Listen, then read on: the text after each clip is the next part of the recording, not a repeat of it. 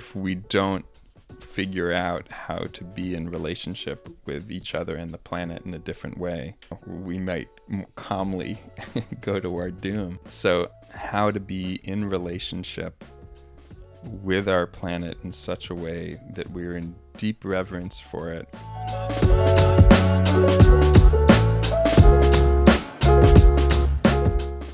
Hi everyone, welcome to the Trauma Sensitive Mindfulness Podcast. I'm David Trelevin, author of the book Trauma Sensitive Mindfulness, and this is a podcast designed to explore the relationship between mindfulness, meditation, and traumatic stress. In this episode, I interviewed Daniel Rechtschaffen. Daniel has been a leader in the field of mindful education for a number of years, organizing conferences and writing a best-selling book called The Way of Mindful Education.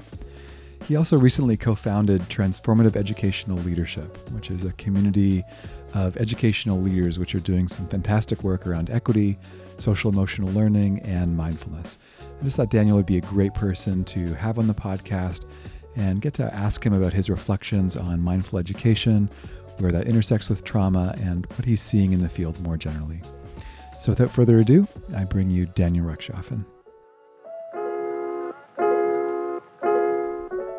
Daniel, thanks for being here. So happy to be here. Yeah, really glad to. Been wanting to have this conversation with you for a while, and we have this conversation all the time. But no, it's we good. do. It's good to record it. We thought we'd actually put it down. You've been in this field for such a long time, and that's partly why I wanted to talk to you. And you've been, in particular, you've been around mindful education, and one reason I wanted to have this talk with you right now is it's just this particular moment of you being on a little bit of a break, stepping back for a moment and saying, okay, where am I at? Where's the field at? And I thought it could just be a cool time to have a conversation with you about mindfulness and trauma and where you're at. And I'm wondering, for people that don't know much about you, I feel like you have a really fascinating life, but how you come to this work. Would you be open to just telling a little bit about your story and how you came to be where you are? I would be happy to. And honored to be on this and to be working in the field of mindfulness and trauma and helping the work that you're doing to fill it out in the different arenas. I come to this work, kind of born into this work. I was born or raised at the Omega Institute, which is a holistic learning center in New York, in Rhinebeck, New York. That my parents founded together. And so I was really raised in an atmosphere where a lot of mindfulness was being taught, a lot of yoga, and a lot of different gurus and spiritual teachers from around the world. So I as a kid, I just kind of assumed everybody's uncles and aunts were shamans and gurus. I went to public school, so I quickly learned that was not the case, and most kids did not want to talk about the type of things that I was interested in as a kid. So I was really raised in that atmosphere, and I think I was particularly interested in it for whatever reason as a kid. Not all of my siblings went the same direction as me, but from early on, I always was interested in the big questions of existence, and I had a lot of teachers around, folks like Jon Kabat-Zinn, and that have become colleagues now as I've gotten older, who I, even as a young person, was able to talk to and be raised in that atmosphere. And I studied as a therapist, as a marriage and family therapist, and started working as a school therapist. And I think that my upbringing, being able to be raised in kind of two worlds, one world where I was able to ask the big questions of life and really learned to meditate when I was young, and learned how to be really in an inquiry about my own inner emotional life and social world. And so I was really raised on one level with a deep atmosphere around me that was supporting me. And then I was also simultaneously going to a public school where that was not the case, and I felt like I was a number, a cog in the wheel, and did not feel supported or seen in many ways. And so when I became a school therapist, I really just seeing how so many people go through school without much emotional support, without really being seen, without having much kind of heart-centered education. And so I started utilizing a lot of mindfulness and a lot of things I was raised with. And this was almost 15 years ago. So the kind of mindfulness and yoga in schools thing didn't really exist yet. So I was kind of doing it in my own little silo. But at that time, a lot of folks, Susan Kaiser Greenland, Linda Lentieri, a lot of colleagues of mine started doing a lot of this work. And I kind of jumped on the bandwagon early to be able to help this movement, which is now all over the place, of really bringing more, conscious, heart-centered education, mindfulness tools into education. So I've really been on that ride for the last 10, 15 years, working with lots of school systems really around the world, trying to create more conscious learning environments. When I think about mindfulness and trauma, we talk a lot about really systems change and the possibility of systems change, whether that's help supporting someone in their nervous system to be more regulated, to be working towards supporting trauma recovery, but really like fundamentally resourcing their nervous systems. But then also, I know a lot of people in the community are interested in systems change, and what do we need to support, massive change around an institution in schools, something you've been working in. But also, I know you think a lot about climate and climate change. We had the climate march happening, I think like 2 weeks ago. Could you talk a little bit about where you see what's the relationship between mindfulness and, say, climate change? Because I know sometimes I'll think about mindfulness and climate change and think, I don't know where these practices are actually going to support the massive change that would need to happen for there to be any substantial response to climate change. And yet I know this is something that you think about, but where can it help? Where would it be useful? Again, I'll go to there's the bumper sticker of think global, act local. And that, I think there's many ways to kind of go into this, the question, but one of them that I would say is, I have been really exploring the last, couple months particularly, really working with nature in such a way. You could, permaculture and other types of earth-based practices are amazing for me to look at, in the sense of where biomimicry, these other things where you actually look at the way that nature, the wisdom of nature. And for me, there's a real clear sense that the answers to ecological crises if we're just trying to figure our way out of it through our brains, through like more inventions and more technology, that's not the way that I imagine is going to be the most helpful. What I experience is that nature knows how to heal itself, and it's similar when we go to trauma, that our bodies actually know how to heal themselves. So if our bodies are put into a natural system, so if we're really stressed out, we're tightening, we're in a very our bodies forget how to be able to relax and open.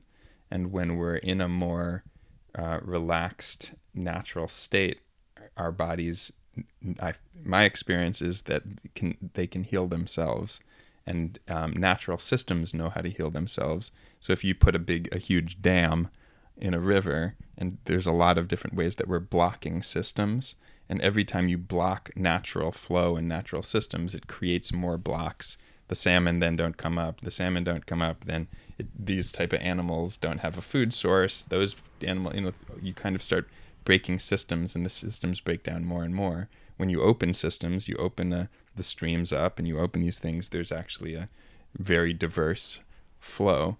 And so for me, my experience with mindfulness is about slowing down and listening and honoring and revering nature and all of its systems, and trying to understand for myself how to be able. So I live in San Geronimo Valley in California, where a lot of what I've been doing over the last few months is being in nature and really trying to understand the natural systems here. For me, that's a profound mindfulness practice, because I'm really attuning to the core, the course of the sun and the moon, and the when to plant, and different animals that migrate through. And for me, that's like the most epic mindfulness practice of all. And that when I'm connected to the ways of nature and the cosmos, then my body feels way more grounded, more present. I feel more healthy. And then I also am more understanding of how to be able to help nature, support nature, to be able to keep moving through its cycles in a healthy way without blocking them.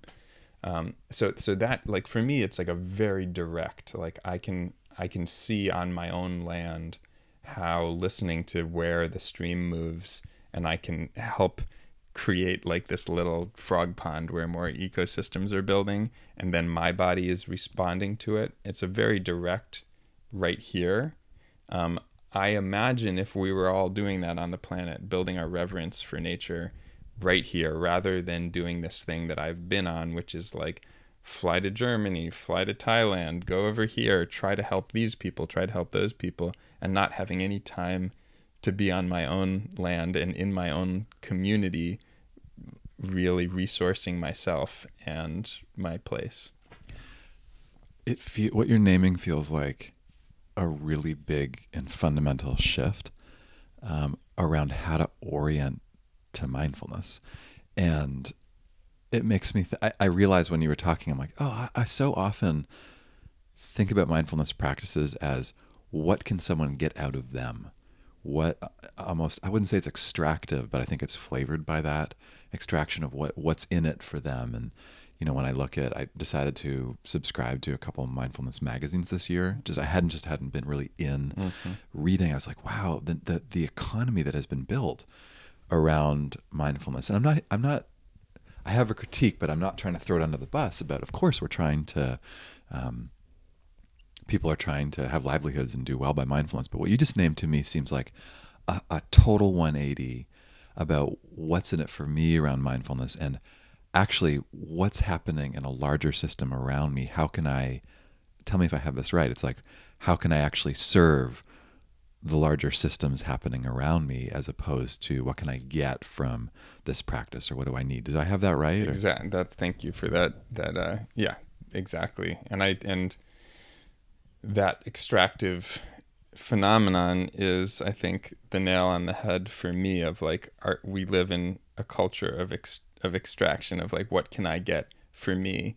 And so there's a piece that I think that, like, the narcissistic aspect of particularly America, and is one level of it. And then if you go even deeper, there's like, there's the like egocentric, but then there's also the human centric consciousness, where we are, what can I get for me, and what can we get for humans? So you see like in the mindfulness piece, I think, as you're pointing out, most articles are like, be less stressed, be less, feel more vibrant in your body, feel more, it's very much selling, how can you feel better, right? And of course we want to feel better, there's nothing wrong with that. But then you can go to the same even with climate change kind of stuff, of like, it's all about like,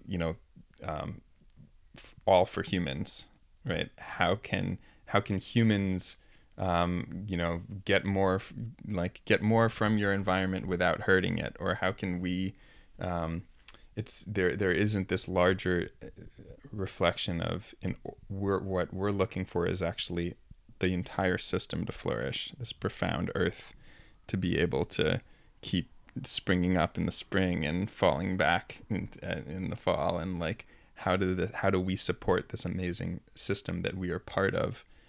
Or how do we utilize mindfulness as a way to be able to be more deeply reverent and connected, as you said perfectly. I mean, I feel like that's what I'm continually reflecting on, is just that kind of mantra of how can we be of service to the larger whole, and not just the larger whole as human beings, but the larger whole of the earth.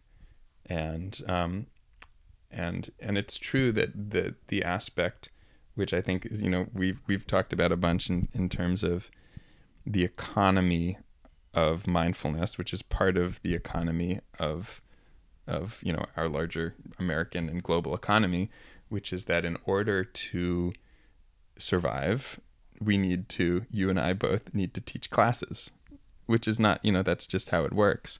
But then when I was putting out my online course, there was a whole piece for me around like, I had to do the email marketing campaign, and like it felt like very cheesy or like selly for me, when I'm really like, deep down being like, I just want kids and schools to be healthy and happy, and for our world to be better. But there's this kind of like, buy now, sell, and so there's an interesting piece where I'm like, well, if I want to get it out there, I have to put it out there in the system that's there, which is a very like, sell world. And it feels very strange to try to be able to push out when really I'm wanting to be more in a mindfulness way of kind of welcoming everybody. But yeah, it goes to that thing of like, we're in a system. Yeah. And how, when you're in that system, do you try to work outside of that system while still supporting the system? Right. What do you think should be the goal of practice? And I ask that, I'm thinking of the number of people who would be in the community, who could be in any environment. Could be a teacher in school, could be someone in a hospital or mental health setting, or who's offering practices and doing so with a lot of integrity, doing the best they can, often in a secular context. I'm curious, from your vantage point, what do you think would be a real, in this moment, and what's needed? What's a realistic goal that people could be setting? Yeah, it's a really good question, because I feel like, I think on some level there's different levels of practice, or there's different levels of goals, right? And on the first level, mindfulness-based stress reduction, beginning level practice, where oftentimes mindfulness is just a way to be able to be resourced enough to be with what's happening, right? To be like, okay, how can I have some self-compassion for the trauma I was raised in? How can I have some groundedness and chill in the midst of my crazy job, like, right? So I think a lot of people, it's common to look at how like most people get into mindfulness or yoga or different practices when they have type of illness or breakup or some breakdown, right? So it's our struggle, it's our suffering that often brings us to these types of practices, because they do have a kind of soothing effect and a grounding and a centering way. So I don't want to belittle that at all. That's like necessary for all of us to have toolboxes. And that's a lot of what I do in schools, is like, schools are stressful. It's inherently stressful to have to like take all these tests and be in the room with all these, like, so just, let's go back. Let's slow down. So on some level, that's a great goal.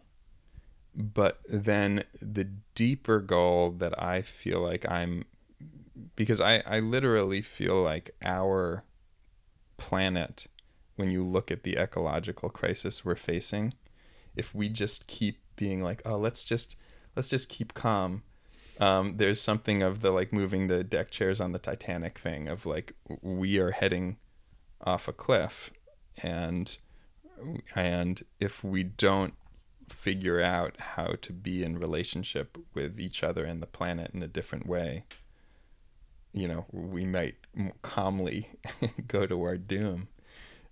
So I'm really interested in this other exploration, which is how to be in relationship with our planet in such a way that we're in deep reverence for it.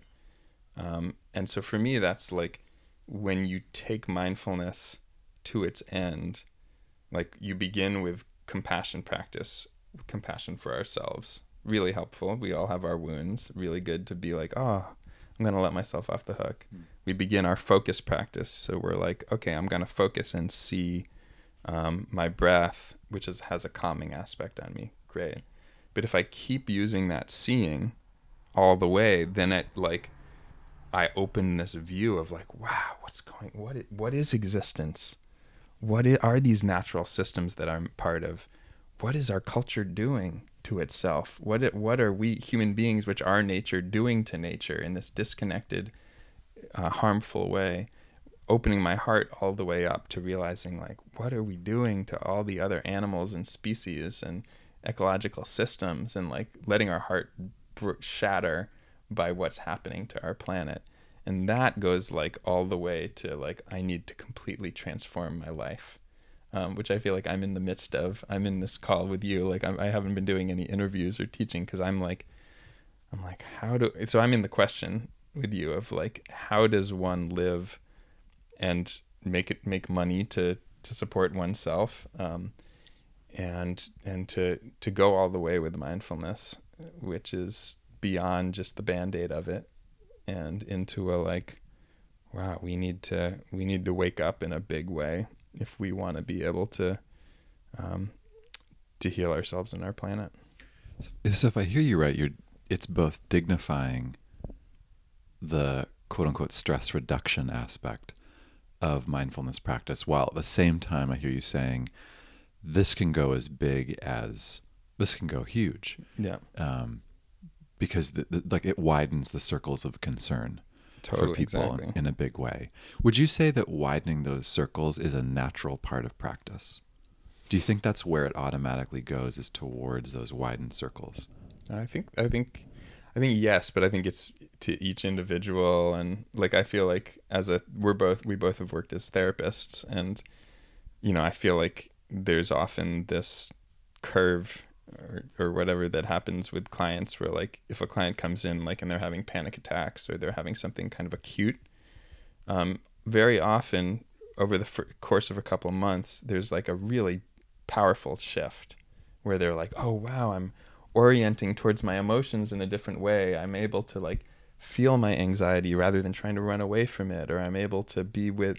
So there's this initial beauty of mindfulness, which is like the stress reduction and is the self-compassion, and it's powerful.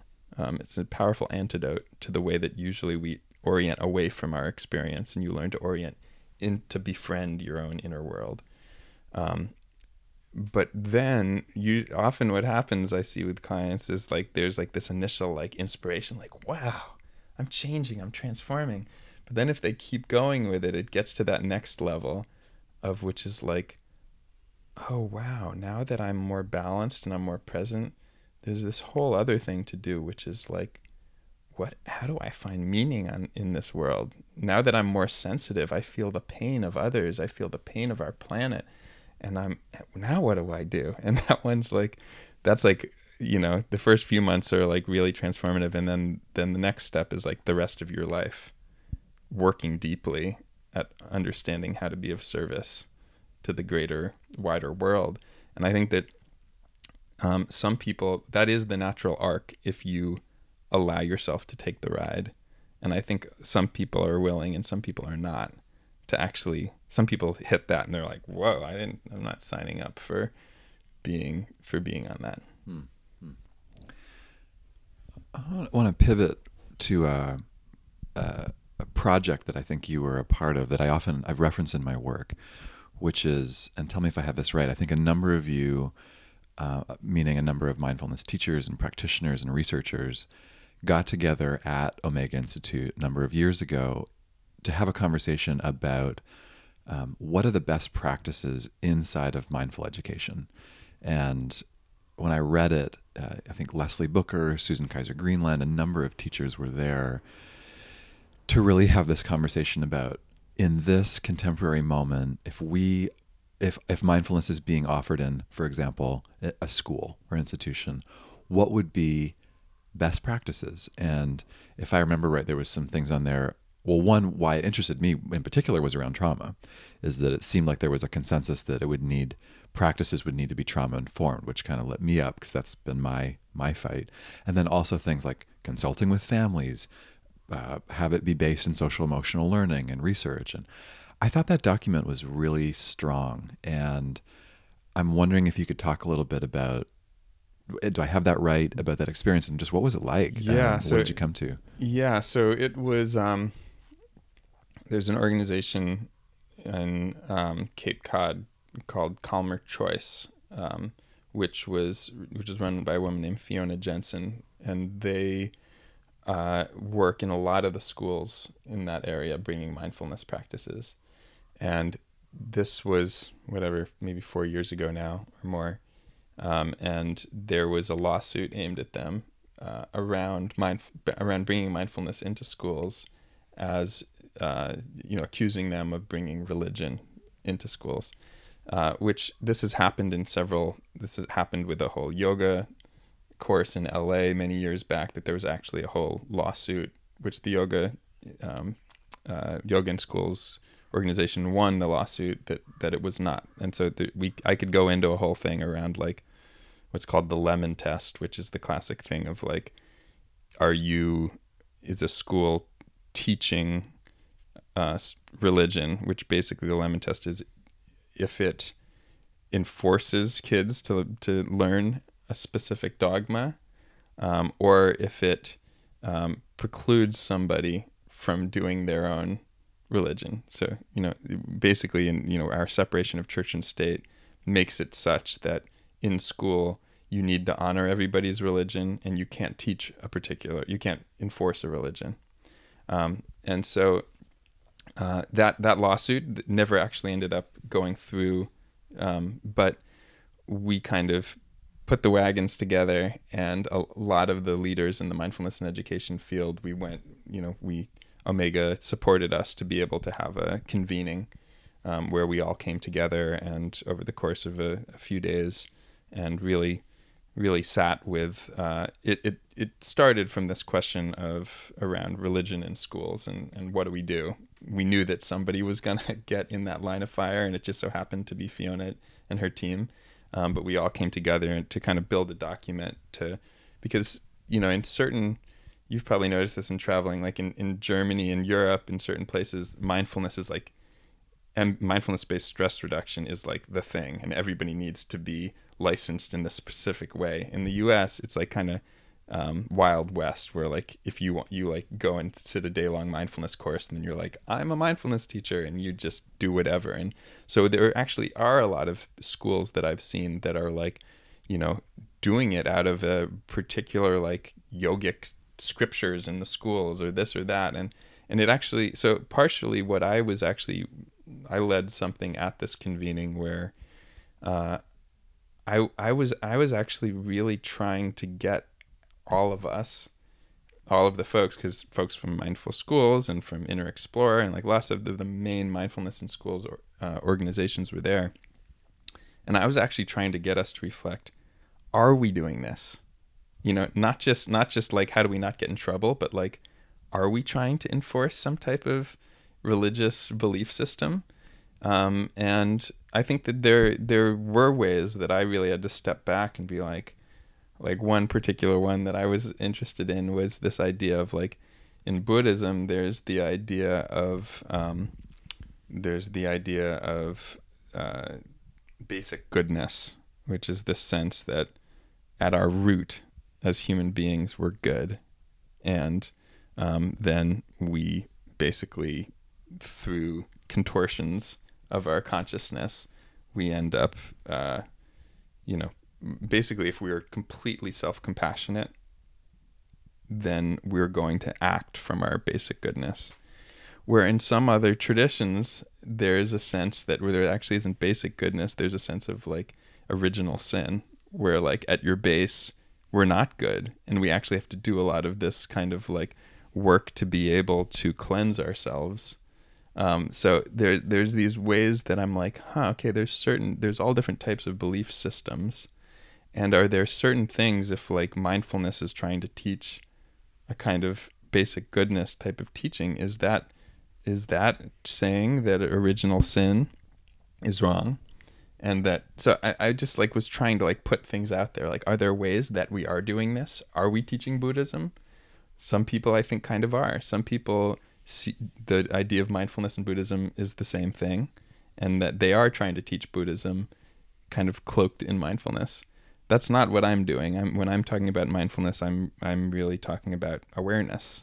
And so that we really kind of churned for a few days, really talking about, hey, how do we, if we're bringing this into schools, and there's these very clear, both, working with the idea of separation of church and state, but also working with trauma, working with lots of different populations that, there's the whole thing of how mindfulness has been taught primarily by white teachers and folks from a very particular cultural standpoint. How do we, and then often it's brought in to a, mostly black inner city school taught by mostly white teachers. So like there's lots of ways that we're like, okay, are we being culturally responsible? Are we being trauma informed? Are we being are we being conscious of religion?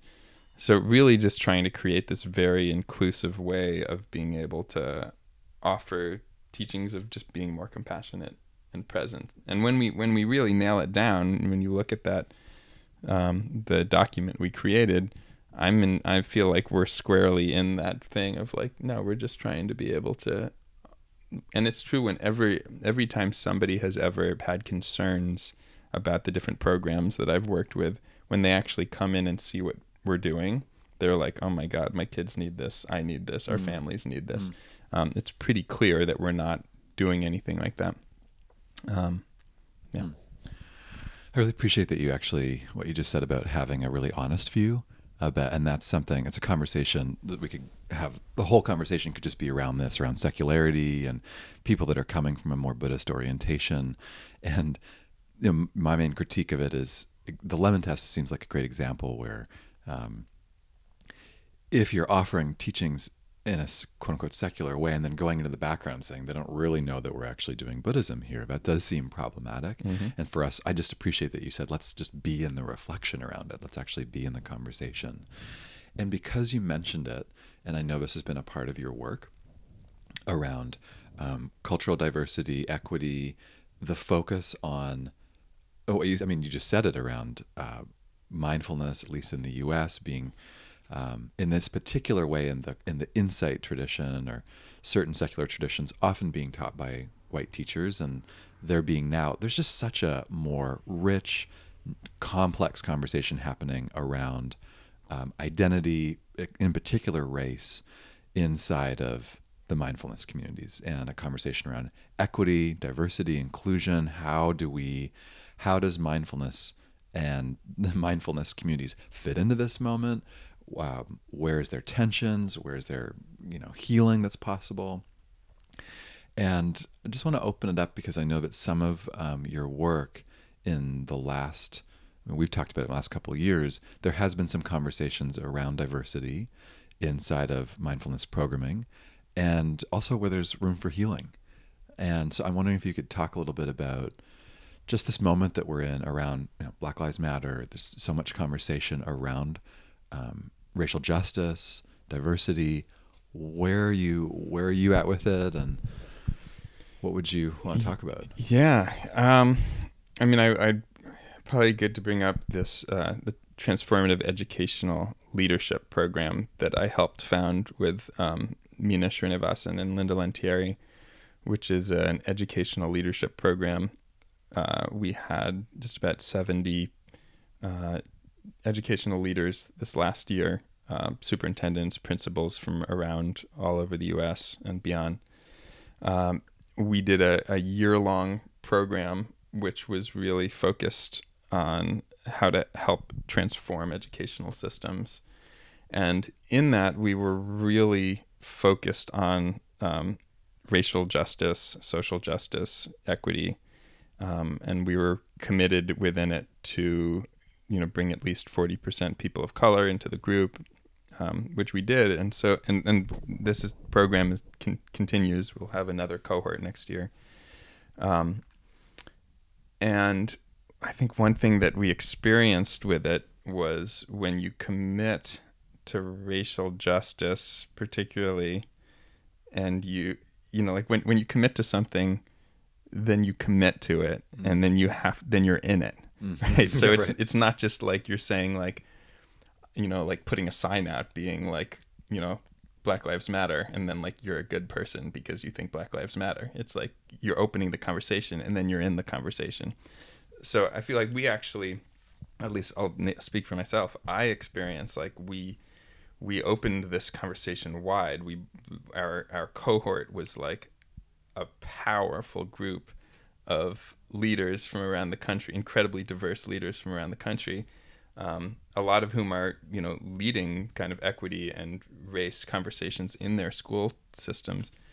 And I personally was a little over my head. Like I wanted the conversation. I was in for the conversation, but pretty quickly I was like, wow, this is hot. This is like, there's a lot of energy here. There's a lot of, when you open up the conversation around like the deep pain and legacy of racism, and it's like, okay, let's buckle up. Let's do this. And I think that there's a lot of people who are on different stages of capacity to be in those conversations. So I actually think some of the people who were in our group weren't ready for that level of conversation. They weren't ready for it. No, they were ready for it. Yeah. No, they weren't. I think there's some people in the group who were like, like I think that we pay a lip service in most schools now to diversity, sure. But like we're like, no, we're not paying lip service. We're gonna get into this. We're actually going to like allow the emotions to run high and to try to be in it with each other. And that was profound for me. I feel like okay, if we want like healing necessitates opening all of the emotions that are present for everybody and getting messy to some extent and figuring out how can the container be wide enough that all of this can be here, right? And when we say inclusive, it meaning like, this Black person's emotions can fully be here, and the emotions that it brings up for this white person can fully be here, and this Latino person's experience, like everybody's, the whole tapestry. We're like, okay, let's just let it be Technicolor. Yeah. And that's hard. Like, I don't think that there's many people who do that well. Yes. And I feel like we did it as well as we could. And I was personally transformed by the experience of being, growing and seeing things I hadn't seen and showing up in ways that I felt like were stretching me. And I think it was past some people's thresholds. There was just like, whoa, I just wanted to learn how to teach mindfulness in schools better, I think that that's for everybody. For everybody, there's a piece. And for me, it's also a huge aspect of mindfulness and emotional intelligence, which is that if we are going to be in these conversations which necessitate, we'll take it to trauma, right? Necessitate the personal and legacy of, ancestral trauma and all of the different aspects that we hold in our bodies. We need to have a certain level of personal and collective compassion and capacity, because if we hit our upper limit, then, as in trauma, like this is exactly what you're teaching, then we're shutting down, and then the conversation's not going to be helpful. Mm-hmm. And I think that as whole groups, it happens. We try to have a conversation, it gets so intense that like most people kind of shut down, and then that conversation isn't actually going to be helpful. It's going to be kind of reinforcing fear and shutdown. It's where I have hope actually it's inspiring to hear that you were able to actually come through a conversation about racism, racial justice in that group. And it sounds like you ended up on the other side somewhat intact. I think the group, mostly of the group as a whole, Yeah, I found it to be pretty profound, and what happens often in those types of situations where it was like the leaders, like we were holding space, but we were like opening to some type of healing process that was happening in the larger intelligence of the group. And I thought it was profound, and we also learned a lot of like, okay, when we do this next time, Right. we need to do a lot of prep of like, how do we support each person's inner resourcing for these conversations? How do we create even better group trust to be able to go into these like there's a lot of scaffolding that you need to do for everybody to be able to be in that process so they don't get blown out. Anything else that you want to share here? Any areas that we haven't taught? We've covered a lot of territory here, but as we move towards kind of wrapping up here, anything that you want to share? Yeah, I mean, I think that what I've been really getting is for myself is I have spent many years traveling around the world trying to improve systems for kids and teachers, and with the vision that like, what could be better to help our planet than to create the environment where kids are going to grow up to be healthy, compassionate human beings. I still think it's a pretty genuine endeavor. But there's a way that I was, going all over the place to do that. I think that I had a kind of realization when my like nieces who live down the street from me, their principal asked me like, oh, can you come and do something for our school? Which like I hadn't thought of like going down like a quarter mile down the street to like work at the school next to my house, where my wife is the therapist, like, oh yeah, my community, how do I support the ground underneath my feet? Which actually, like, I feel like there was a way that I came even closer, where it's this basic concept of like, okay, if my bed isn't made, if my house isn't in order, literally, if the fruit trees I planted aren't watered enough to be growing well, like really understanding this sense of like, if I'm not nurturing and conscious of this land, of my own my own body, like if I'm not recognizing the temple of my own body, the temple of the house I live in, the temple of this land, and really once I have shifted into doing that, recognizing actually how much work that is to be able to like just truly align my like personal relationships with my cat, like relationships with my land, that takes a whole lot of work. And that once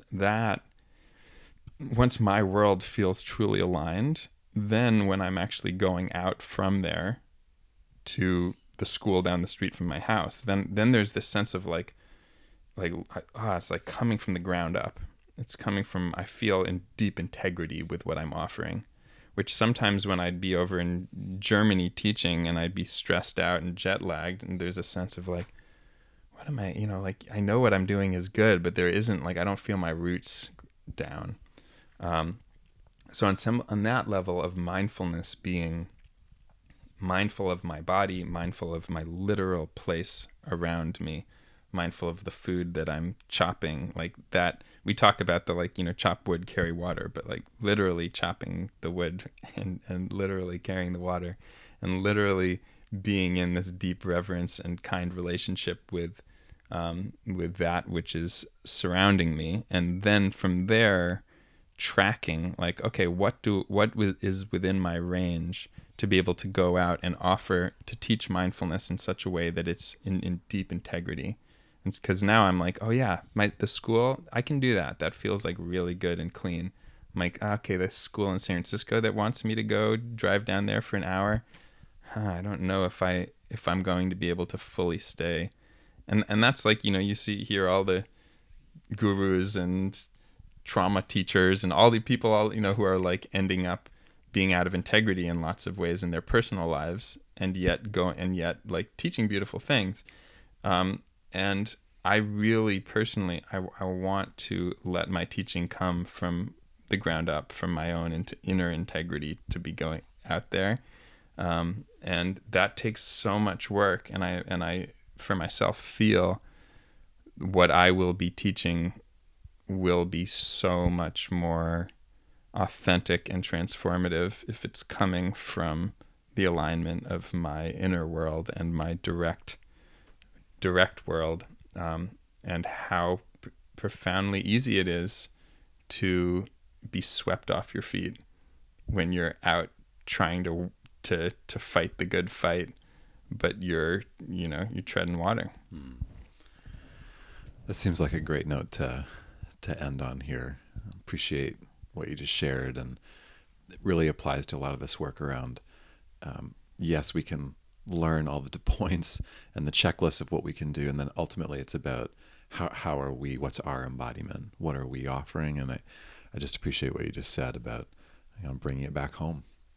So Thanks for being here, Daniel. Of course, my friend. Yeah, thanks for your time, and just thank you for all your work. Thank you. Let's do it again.